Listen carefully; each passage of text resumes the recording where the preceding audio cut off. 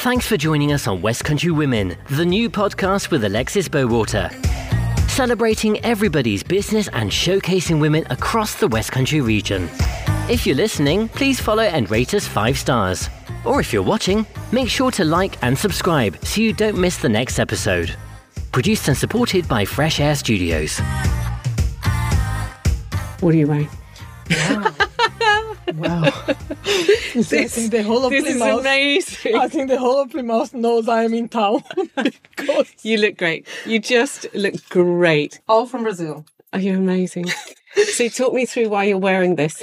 Well, when I saw your email about it's going to be filming and recording, I'm like, oh no, I need to bring it. And when I went to Brazil, which, as you know, wasn't long ago, I was there for the whole of April. My sister, who is also my daughter's godmother, was so pleased with the award, so proud. She covered me in presents. And she gave me this set of jewelries. Brilliant. Which is, she said, please do wear this for your next award or for your next moment. I'm like, oh my God, what a confidence in me. That's so beautiful. So I thought, what a better moment to bring my family with me and to, something that represents something so special to them and to me. So I came up with the jewelry. The clothes is because it's bright. I'm happy. It's sunshine. Oh my God, I adore the sunshine. So I'm like, if it's not now, when? It's now or never. Absolutely brilliant. And you've got the Brazil badge. Oh yeah, Brazil badge that I bought in Brazil.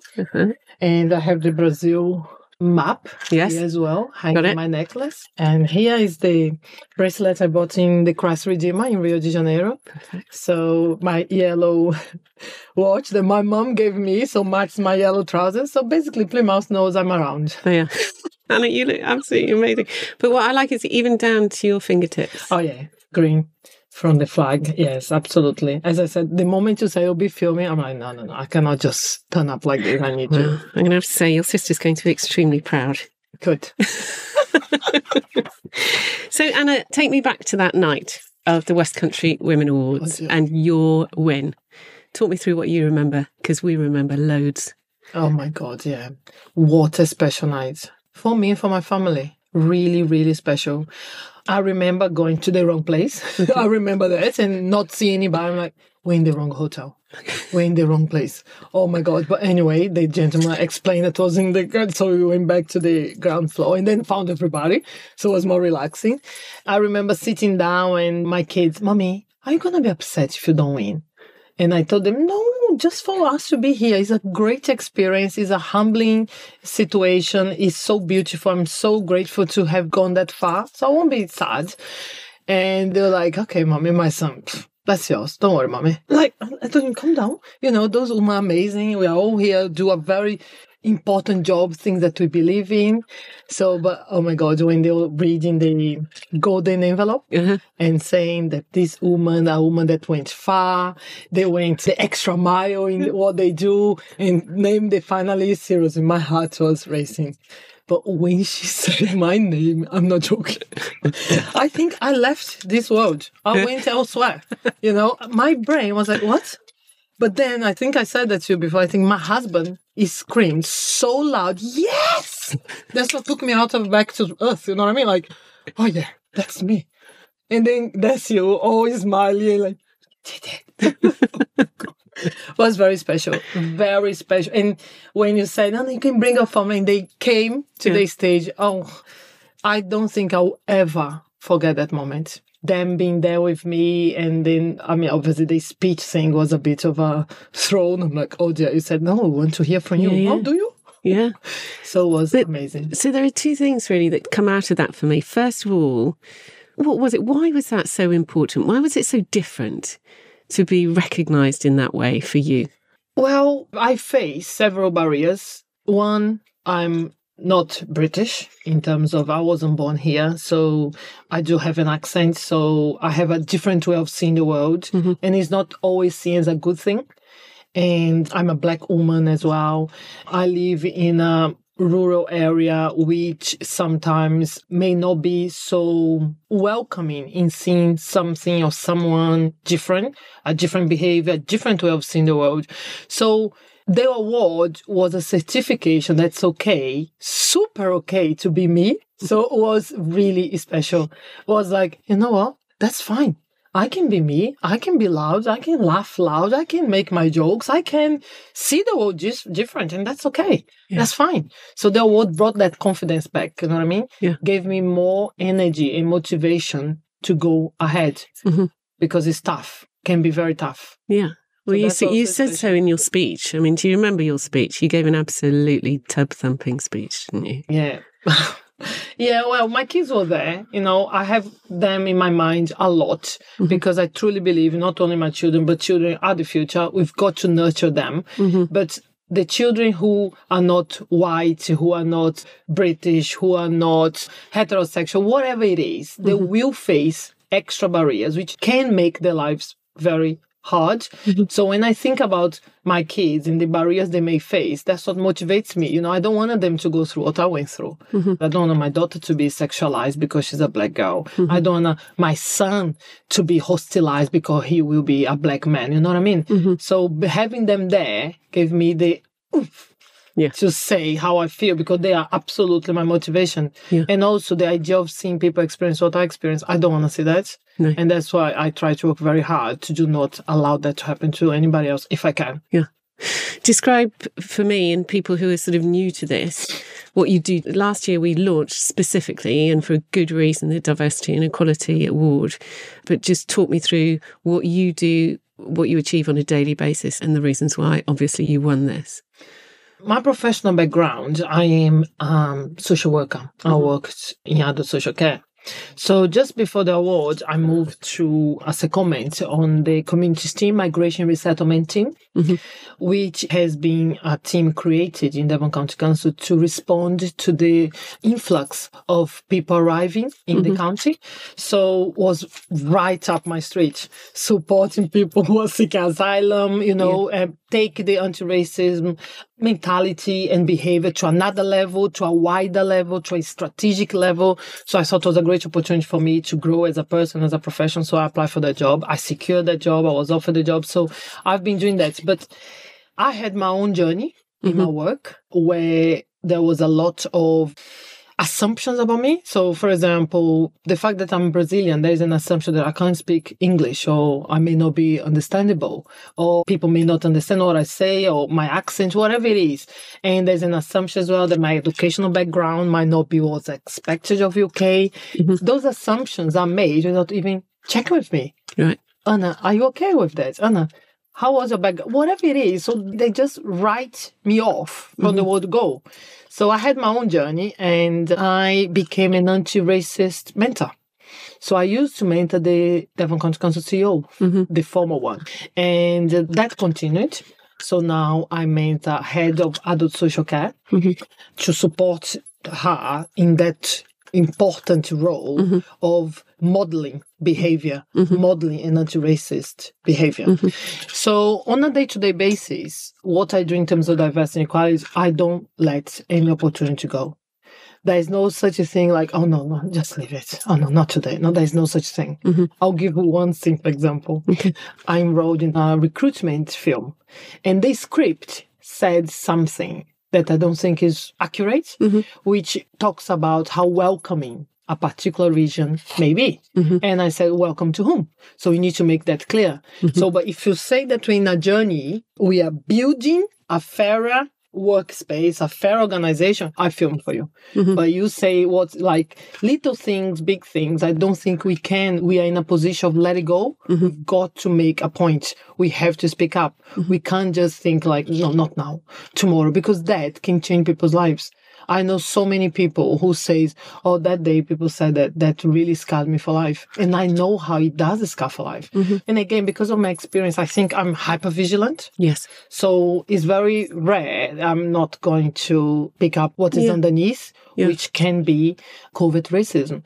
So I try to challenge discrimination, racism, and oppression. Every opportunity, I notice it because I think it's important to do so. You spoke on the night about the biggest challenges that you face at the moment. Just talk me through those. I always say about how inhumane this journey can be, because there's an expectation that, you know what, if I hear from the person with lived experience, that will touch me and then I'll do something about it. I find that so desensitized. It's like I'm there to expose myself, to make myself vulnerable, to get something back from you. Yeah. To get you to hear me, to get you to hopefully be touched by what I say without any consideration how re-traumatizing that is, how painful that might be, and the completely lack of understanding that racism is generational. Yeah. So I already bring with me a massive charge of that from great-grandmother, from grandmother, from mother, whatever. So I find that a particularly difficult one where people have the expectation, do you want me to do something about it? Tell me about what happened to you. I find that very exposing and unnecessarily cruel for me. So I find that's the worst. I think another challenge that I have to go very hard on my challenges, because just stating the obvious is not enough. Yeah. Just talking about ethics, just talking about law is not enough. I have to bring research. I have to bring policy. I have to bring my feelings. It's tough. It's like I have to constantly overdo to get to the point I'm heard, I'm listened to, I'm taken seriously. So I find that quite physically and emotionally exhausting. So it's another challenge. What you mentioned before, living in a rural area in Devon, which I can imagine is a massive challenge, actually, when we're talking about racism, especially in this part of the United Kingdom. Do you think it's worse here? I don't think I can make that judgment because obviously I can mainly talk about my experience. Yes. And my experience is that there is a sense of isolation because I think some areas are not as exposed. I would never make a statement to say rural areas are racist because that's not what I mean. Yeah. What I mean, the lack of exposure, some of them. For example, when I want to cook my food, I have to travel 54 miles to get some of the ingredients. If I want to do something to my hair, I have to drive another 100 miles to get those things. That sense creates a sense of isolation. Yes. A sense of, you know what? Yeah, if I want something, I have to work 10 times harder to get it because of where I am. Yeah. But then when I lived in other areas, I didn't have that problem because those areas were much more diverse, much more exposed. When I tell my mom some dishes, some Brazilian dishes I cook here, she can't believe. Yeah. Because I said, I do find ingredients in those diverse areas. Yeah. So I find that that's the difference, really. Also, in rural area, because of the lack of exposition, you tend to be possibly the few ones. So you stand out for the wrong or the bad reasons, depends on how people perceive you. So that can put you in a very vulnerable position. Everyone knows who I am. For the right or for the wrong reasons, everyone knows who I am. You know what I mean? Yeah. So that brings another layer very lucky. Yeah. of exposition. What do you think needs to be done? What are your big challenges at the moment? One of the big challenges, I think, as I said, is this idea of, no, we need to raise awareness. We are not ambitious enough when it comes to the other human being. We are very, I find, patronizing. Oh, come on. At least you allow them in the country. Really? That lack of ambition for the other human being, I find that difficult. You give a minimum and you complain if the person doesn't appreciate the minimum that you gave and you expect them to be grateful. And nobody's saying that they're not grateful. We shouldn't be putting limits to one's ambitions, one's potential, one's passion. Who are we to be doing that? And I find that very hard, of that idea that is quite oppressive, to be honest. I don't like that. I think we should be way more ambition about the way we address racism, the way we address financial inequality, social inequality. So I think we should be way more ambitious, not like, at least we did that. If you did that and it's not enough, people are not living their full potential, that's not good enough. We need to do more. What would you like to see happen? As I said to you, I try to work like the little aunties, little work. And then, in terms of my community, I would like to see more proactiveness. Yeah. I find the responses to racism, to inequality, to inequity really fragile. And usually blaming the person rather than the system. I find that inversion of values and ethics is very difficult. It's like when you turn a victim into the perpetrator. That's so unfair. And I find that a lot. And I think that is, again, lack of exposure, lack of knowledge, lack of understanding, lack of personal and professional responsibility and accountability. It's much easier to put on the other than look within and take responsibility for the journey. You know, I see that in schools. I see that in GP. I can give an example if you want. Yes, please. When I was going to Brazil, I went to do the checks of the vaccination, and the nurse, again, it's not about her, it's about the system. She came with a list of things I shouldn't do in Brazil. First thing, please do not drink any water from the tap. There, yeah. This is in front of my 2 children. Please, we don't recommend you to eat any food that's not cooked by you. I beg your pardon. No, she didn't say this. I'm like, really? I am going on holiday. If to Brazil. There's one thing that I'm going to be doing is eating food cooked by others. For God's sake, I need a rest. Yeah.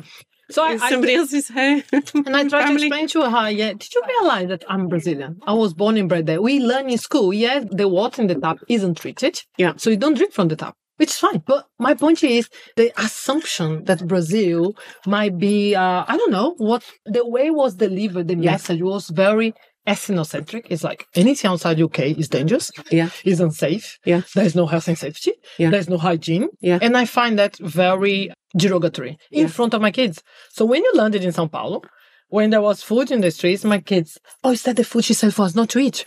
So some parts of the trips, I had to undo that damage done by that very fixed idea. The unconscious bias, And that, I see the world from my lens. The lens Anna's just talking about... that's fascinating. Hi, carry on. She's just talking about the simple fact of going to her doctor and saying, I'm going to Brazil with the kids to see my family. And the things that they were coming out with about what you couldn't do, which is just completely preposterous. Not to eat anything that's not cooked by me on holiday. Not to drink the water. When she's going to see her family. Salad, because the salad will be washed in the tap where the water is not treated. Yeah. So everything basically is wrong in Brazil. Hannah, thank you very much for coming along. Hannah's going to be with us until she has to go. Have you got a timer on your... I've got my watch on. Yeah. It's fine.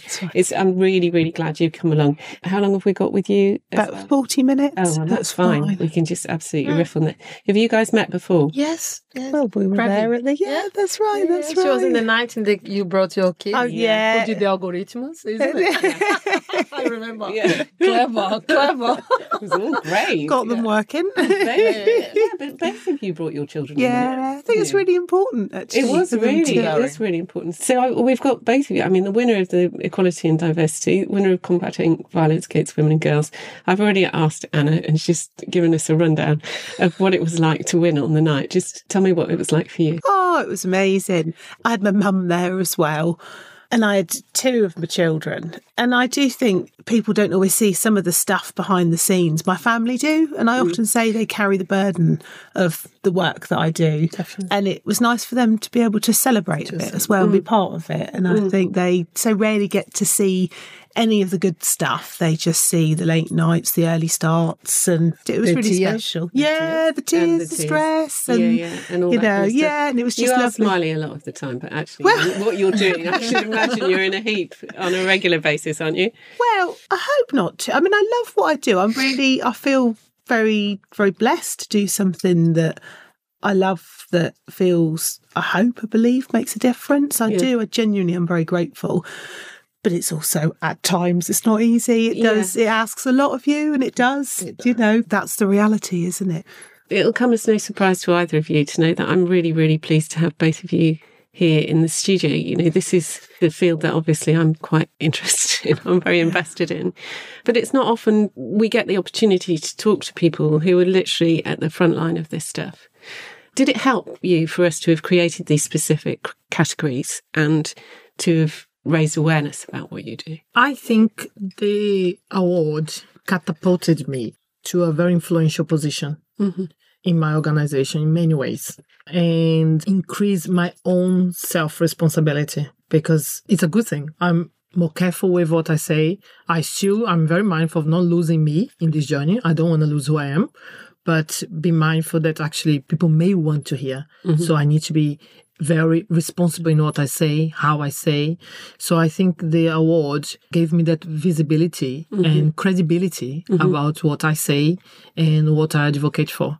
So it was very, not to mention this very special moment, but was, as I said, a certificate. I got a letter from from top people in my organization congratulating me about the award. And I'm like, who are these people? And then people, oh no, that's the director. That's so and so. I'm like, oh, okay. So it was very nice. The school, my son's school, asked him if I could go to the assembly. Yeah. Really? Yeah. But I said no because of my son. He said, wait until I leave school. You can come. Yeah, exactly. But they invite... my teenagers are like that as well. They're exactly. Like, no, exactly. never. No. Stay away, lady. Yes. Yeah. But I said, but don't you think it's a good thing? Absolutely not, to wait until I leave school. So, but they brought that, that visibility, and I think is very important. And I'm trying to make the most of it. Yeah. To support people and support what I believe. Yeah. And for you, Hannah, I mean, I know that you mentioned on the night that you just having that category made a difference. I've definitely seen over the years changes. I remember 10, 15 years ago, I'd be in spaces or meetings and I'd talk about women, and it wouldn't always people would be a bit like, don't need to have any special provisions or thinking about women differently. And I feel like we've come a long way. And so this feels almost part of that journey. And it's really important. I think for me, there's something about it helps the team to feel sort of validated in their work, and to those that are on the front line that are working so hard, and it can sometimes feel so relentless to have that moment of actually what we're doing is recognised, and none of them do it for the recognition, but it doesn't stop that from being a special moment for them. So what you say raises a question for me, and this is something that I've been witness to, the question or the attitude, which is, hasn't it all been sorted out yet? And, why are we still having this conversation? And I've heard it all before. Yeah. What do you both do? You must have heard that in your working lives when people just say, well, it's all sorted out, isn't it? And what is your response to that? You have to have a certain amount of sort of bounce back ability in this work, because they're a constant. So the sort of, why hasn't it all been sorted? It's not that much of a problem. Of course, my personal favourite, what about the men? Oh, yes. And, I think that... Chip in any time, Anna. We do... There's so many of those attitudes still out there. But I think what I've seen over the last few years is, rather than hearing that noise, I've heard a much bigger and seen a much greater swelling of support, and people standing up and saying, actually, this stuff matters to me. I've seen so many women standing up and said, I want to see this change, I want to be part of it, and an increasing number of men that say, we want to play our part in overcoming violence against women and girls. And that's not just about men who say, I've got a daughter, I've got a wife. It's men saying, actually, we want a different society. We want to be part of a society that treats women fairly. So I don't notice that bit so much, but I am seeing those sort of more people that hopefully feel like they're part of it, which is long overdue. This is West Country Women. Thank you for joining us so far. If you want to learn about the awards, our community directory, or this new podcast, please head to westcountrywomen.co.uk. We're on all the social media channels too, at The Women Awards. You can find, follow and like us on Facebook, Twitter, Instagram, YouTube and LinkedIn. And don't forget to follow and rate us wherever you listen to your podcasts, and like and subscribe on YouTube. Do you think people understand the severity of the situation that still exists? I don't think so. In my case, I hear a lot about denial. When we had the race equality audit in 2022, people like, oh my God, really? I didn't know that there is racism. I've never seen. I'm not going to say. How are you going to say? You're white? You're British? How are you going to say? No, you need to ask. Who would be experienced that? They will give you examples, morning, afternoon, and dinner if you want. They will give you many examples. So there is that. I think what happens with, unfortunately, horrible scenes of George Floyd's murder, I feel that open a door that's not going to be shut again. No. It's just the pace that we do that change. But that door, I can't see it. Especially, as I said, I've been to Brazil. I saw a different movement again. I left Brazil when I was 25 years old. I've never seen massive posters of black models everywhere. There are black journalists, black presenters. I've never seen that before. So people proper speaking up. I feel, as I said, that his death, rest in peace, opened a door. I'm very aware that he's not the only one, but he's the one that was showed around the world. And that's one that shocked many people. And that opened a channel, an avenue that I don't think there's a way back. But why does it take a tragedy of that magnitude to change things? It's similar to some of the things we've seen with women. It's the Sarah Everard, where suddenly people, and I totally agree, why does it take those moments?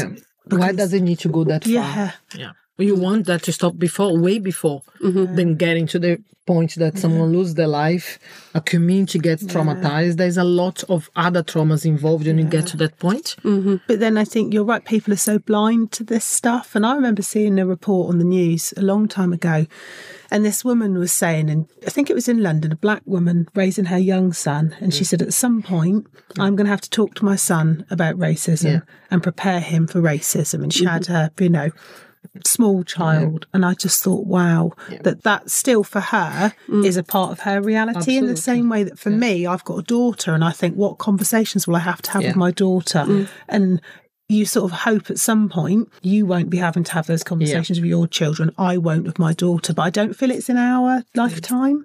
But it might be in your children's, my daughters, that we don't have to have those conversations. Yeah. And when something like what happens to George Floyd and many others happen, or even the stabbings in London, which sometimes the media tends to focus on a particular group of people that tends to be black boys, which is not a reality, could be them, but there are others as well. Anyway, I cannot only immerse in those news. I need to think carefully how I'm going to digest those news to my son, who is a black child, and who's going to be a black teenager, and he's going to be a black man. And how do I work on that? So I have to look after his mental health. I have to make sure he's safe. And it's tough because it's heartbreak. You don't want to see that happening to anybody, definitely not to children, and definitely not your children. Yeah, it's how do you help him make sense of that news and the world that he's in. Yeah, and keep himself safe, because it is a reality. But I find it's a very difficult balance. I watched a documentary where the father said that he dictates what the kid wears. So no hoodies. A black father, a black solo father with his teenage black boy. He said, no hoodies. Because I know if you wear hoodies, I think they were in Bristol, the police will stop him. And there's a risk of him doing this. There's a risk of them taking him, etc., etc. And the boy say, I just want to wear my hoodie. You know what I mean? So those things that may come across as little for others is a big deal for who is in the end of racism, of discrimination, and of oppression. But I think people don't see it in the same way that after Sarah Everard, there were so many conversations where women were saying, well, I've spent my life walking home with my keys carried a certain way and all these things that we've done that have made our worlds much smaller without even... That women do. That women Not do. men. And that Women we do. Absolutely. And I've been surprised by how surprised men have been when you share some of this. And I think there's lots of parallels, aren't there, where people have had to modify so many of their behaviours and the way they live their life to stay safe. Why do you think people don't understand the magnitude of the day-to-day? Do you think it's because they are frightened of it, or because we've normalised it, or because those stories and case studies just aren't there? I mean, I know that, some of the women that you rescue have been through the most unimaginable torture at the hands of men who claim to love them. And yet when you talk to people about the statistics of violence against women and girls, it's almost incomprehensible to them that the majority of women who are injured at the hands of men are either in so-called loving relationships or have been in loving relationships, or that these statistics are so high that, you have 10 women a week committing suicide because of domestic violence or abuse. You've got 2 women a week being murdered by their partners or ex-partners. And those are statistics that are still shocking to the general population. How do we change that? And you're right, the prevalence. I think of when at the International Women's Day a couple of years ago, where you invited women to stand up who had experienced some form of sexual violence. Every woman in the room Every was woman in standing. the room stood up. And I think the first part is about shining some light on this and actually having some of those conversations, because until we're prepared to see it, no one will be willing to do anything about it. So I think that's an important part. But I do think there's the bigger picture stuff in terms of, I think we live in a society that is massively sexualised, sexist. When you look at the sort of the images that our young people are growing up with, when you look at the role models, The lyrics of the songs. oh, it's terrible. It's terrible for young men and young women, and it's a bigger picture thing, isn't it? We should stop the trends. Oh, now let's talk about women. Oh, now let's talk about black. We should stop the trend. There's no trend in being. I am a black Brazilian woman at all times. You are a woman at all times. So put your light in a particular time and then you do a bit here and then forget and let's move on to the next. Doesn't do anyone any good. You need to have sustainable, long-term strategies to keep people safe in the totality of their being. We are composed of layers of our identity, our gender, our ethnicity, our language. So we need to see people in their totality. You can't extract a woman and just consider a woman. That woman may be black. That woman may be disabled. You know what I mean? We need to respect people's totality and support them in their totality, not choosing categories of their being that we're going to focus on. So what's next? I mean, how do we do that? One, I think we need to remember that when you talk about others, Ubuntu says that I am because we are. We need each other. So nothing's going to change on your own. So we need to remember that personal responsibility as a human being with the other human being, even particularly more to those who are different from us, because those are the ones that we tend to ignore because we don't relate. You know, instead of, we should be using diversity in its totality of gender, of sexual orientation, of disability, of race, of ethnicity, and many others of social circumstances. We should be using that diversity as a bridge to bring us together rather than segregating. And that works in different ways. In your space, do what you can. As I said before, who are we not listening to? Okay, I'm doing this. Who is going to be most impacted by? What's the impact on that people that we didn't speak about? What's going to happen to those that we didn't even invite to the table? Actually, do we need a table? Let's break the table. Let's open the door. I'm in. You know what I mean? So I think that's I'll bring my sledgehammer. You want a broken table? Let's do it. Yeah. And for you, if we're going to have less of one thing, what do we need more of? Well, I mean, you'd like to break the table. Can I put in a request to smash the patriarchy? Oh, yeah, let's do That's that. what I'd like us to do. And I think that we just need to create more spaces for women to occupy. And someone said to me a while ago, they said, there's enough room for us. And I think there's something about, we need to see more women, we need to hear more women, we need to help women feel okay to occupy some of that space. And I love that little meme, God grant me the confidence of a mediocre white male. And I I've not seen that, but please WhatsApp it to me. I will do. I meet so many phenomenal women, so many, yet they don't have that belief in themselves. And I do meet a few mediocre white men that have a lot of belief. And I think actually we need to see a bit more of these phenomenal women. We need to be creating space for them to be coming up through. And we need to nurture them. We do. And that's what I'd like to see more of. Well, I guess in a way that's kind of what we're trying to do. Absolutely, absolutely. This is it in action. But, we're only doing this because people like you have sort of steered us in the direction of saying that this is the kind of thing that we need. I mean, years ago, I heard that phrase, if you can see it, you can be it. For sure. And I kind of thought about all the things that I can see, and I thought, I don't really want to be those because they're all blokes. But now, you guys are the inspirational role models because people are seeing you and they think that they can be you. Can I ask you, there's always a pivotal moment, isn't there, in people's lives when they're drawn to this kind of thing and they're drawn to campaigning. What was your sliding doors moment? Was the reverse mentoring project. It was a massive turning point in my life. What happened? When there was a project in Devon County Council about the reverse mentoring, which is when people with lived experience mentor senior leaders. So it's a kind of, that's why it reversed the power dynamics. Oh, wow. They are senior leaders, but you got the power because you have the knowledge and the experience. So it's you telling them what to do rather than the other way around. So they asked for volunteers. I put my name up. and I was paired with the chief executive. And I'd love to have seen that, Anna. Who was it? Phil Norrie. Oh, maybe he'll want to come in and tell us all about it at some point. In the meantime, you tell us.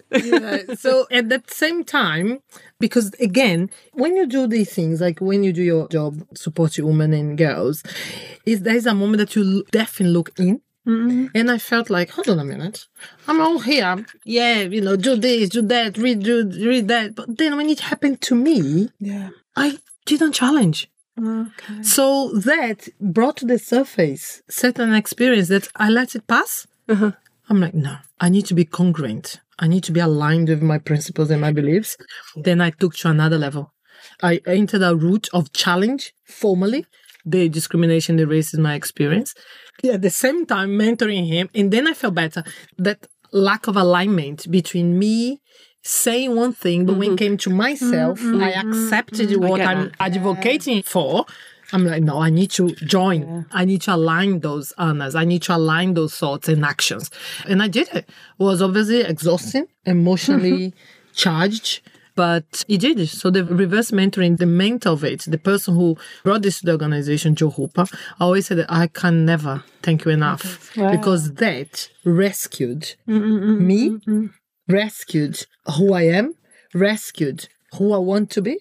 So that was the sliding door moment. That was your sliding door moment. And for you, Hannah, what? I don't know. I feel like I've always been on a bit of a mission. I remember... Has this crept up on you? Are you trying to tell me that? Well, I remember I discovered feminism when I was doing my A-levels, and I discovered Marxist feminism. And I remember declaring myself a Marxist feminist. I read about the origins of marriage. It was just like a light bulb. I was like, oh my goodness. And I remember saying to people, did you know that marriage is quite a sexist thing? And so I remember just starting to read about these things. Yeah. But then you live your life as a woman and you start to experience these things. A bit like you're saying, when those sort of things start to come together, you have children and then you experience what it is to lose your place in the workforce. Oh, my. And then try and get back into the workplace. And you never do. And you know what? And I remember reading about the domestic labour and how women with careers and in the workplace are still doing X number of hours of housework. And then you sit in your own life and, you see all of these things. For me, it's this lifelong journey of just seeing the injustice, I suppose, and where I struggle with it so much. Unfairness, isn't the it? unfairness. But also I see, and I said it just now, so many phenomenal women. I just meet so many.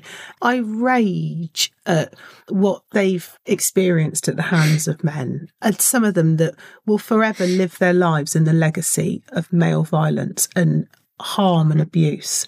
And I just think something has to change. Something has to. In that, if you're not careful, you absolutely know more than me, can be generational. Yeah. Isn't it? If it's not addressed in that with those women, that is very likely to that behavior witnessed by children, then so on and so forth. So it's what really disturbs and distresses me, Anna, is I meet so many women that never had a childhood in terms of their childhood was full of fear, abuse and harm. And then when they go on to have children, they aren't able to keep their children because of what's happened in their childhood. And that, for me, just seems so cruel. I've loved being a mother most of the time, but I meet women in the sole reason they aren't able to be mothers is because of what happened to them in childhood, usually at the hands of men. Yeah, the injustice, the unfairness of that. Cruel legacy, isn't it? It is. It really is. It is a cruel legacy. But as you say, it's generational. We can get more technical, but then you suddenly get into the perpetrator-victim scenario, don't you? And the rolling. What would you like to see done? If you had infinite money and infinite magic wands, how do you think the best way of addressing this? There's a paradox here, isn't there? That we have invisible women, while simultaneously we have visible women, and it's not fitting and it's not doing anyone any favours at all. So the first thing I would do, Alexis, is I would see an end to the porn industry. That would be gone. I think that would be a good start. I think that is where our sort of next generation of young people being raised on pornography is a bad thing for society. So I'd certainly get rid of that and create space for, women to shine. Anna? Schools. Schools. Is this the dream? Definitely. Schools should be more to decolonize the curriculum. To understand the world is much more diverse. There is a particular focus on, how can I say, turn certain cruelties in humanity into a positive light. I can say many things here. Empire. You know what I mean? There are plenty of examples where you just look from one angle, and usually it's the angle of the perpetrator, rather than understanding what that meant to those who were exploited, those who kidnapped from their countries to serve those who had the power at the time. So I think that's one thing, because that will bring the change in language, will bring the change in what we are teaching our kids, how we address the situation, is going to normalize the conversation, the challenges. I think kids, I truly believe nobody's born in that way. Yeah, you know what I mean? I'd agree. So they learn that. So let's unlearn that by being more critical in the way we educate our children. Because at this moment in time, because we don't have a robust, critical and reflective education, what we have is like terminologies like, say, for example, black humor. You know what I mean? There's a perpetuation of that association of the black word being associated with what is negative, with what is inferior, with what is not good enough. I'm really conscious that Hannah's going to have to leave in about 4 minutes. Is that correct? So what I'd like to do is run through some quick fire questions at the end. I also want to invite both of you back when we do this, and we'll have some longer conversations next time we have time together. But because you've got to go, what I'd like to do is just quickly whiz through 3 things I want to ask you. Yeah. If you had a book to give to everybody, what would it be? One of my classics would be Germaine Greer, Female Eunuch. Yeah, got it. That's one of the first ones that I read. Should be compulsory. Yeah, I think so. Yeah, I it think should be so. compulsory. So I'd certainly have that as a starter for 10. Yeah. But for us ladies of the sort of maturing Middle Ages, Hags. Oh, I haven't read it yet. Read it. I was listening to the audiobook when I did the Plymouth Half Marathon. Were you? Any photos of me that have sort of just Winning. powered me through. It was fantastic. It's the demonisation of middle-aged women. Brilliant. Lovely. Thank you very much. I've read one. I'll read the other. Anna. I'm from Brazil, so I would say I'm no longer talking to white people about race. Oh, yes. I forgot her name. I'm so sorry, but it's quite popular. It's very, the examples, the author she gives on the book is so powerful. Don't apologise. Do you know, you've just said I'm sorry. I'm sorry for not remembering her name. Oh, okay. For not remembering the author's name, you know. I was thinking that's very unusual for you. No, for her name. But it's amazing. It's a great book. And in Brazil, I would say Casa Grande Senzala, which talks about the history of what the colonization did to Brazil. Okay. Where you have the Portuguese coming, bringing Africans from West Africa to work in the sugarcane plantations, and how that shaped Brazilian society. Second question. What would you say to 12-year-old Anna? What would the woman say to the girl? You can do it. You always can do it. Believe in yourself, absolutely.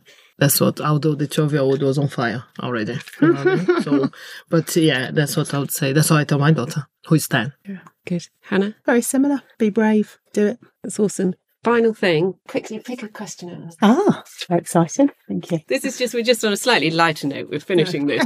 You can ask that to either Anna or me. Oh, Anna, what's your guilty pleasure? Oh dear. Sitcoms. Oh, which all of one? them. Oh, really? Oh my God, yeah, all What's of your them. favourite? Friends. Oh, good. Sex and the City, bring it on. The movie, the series, you know. I need to be able to switch off and see something that doesn't get me to think too much. I need to calm down, you know what I mean? So I like that. Those are my guilty pleasures. Hannah, if you could send a message out to the entire world, what would it be? Oh, flipping heck.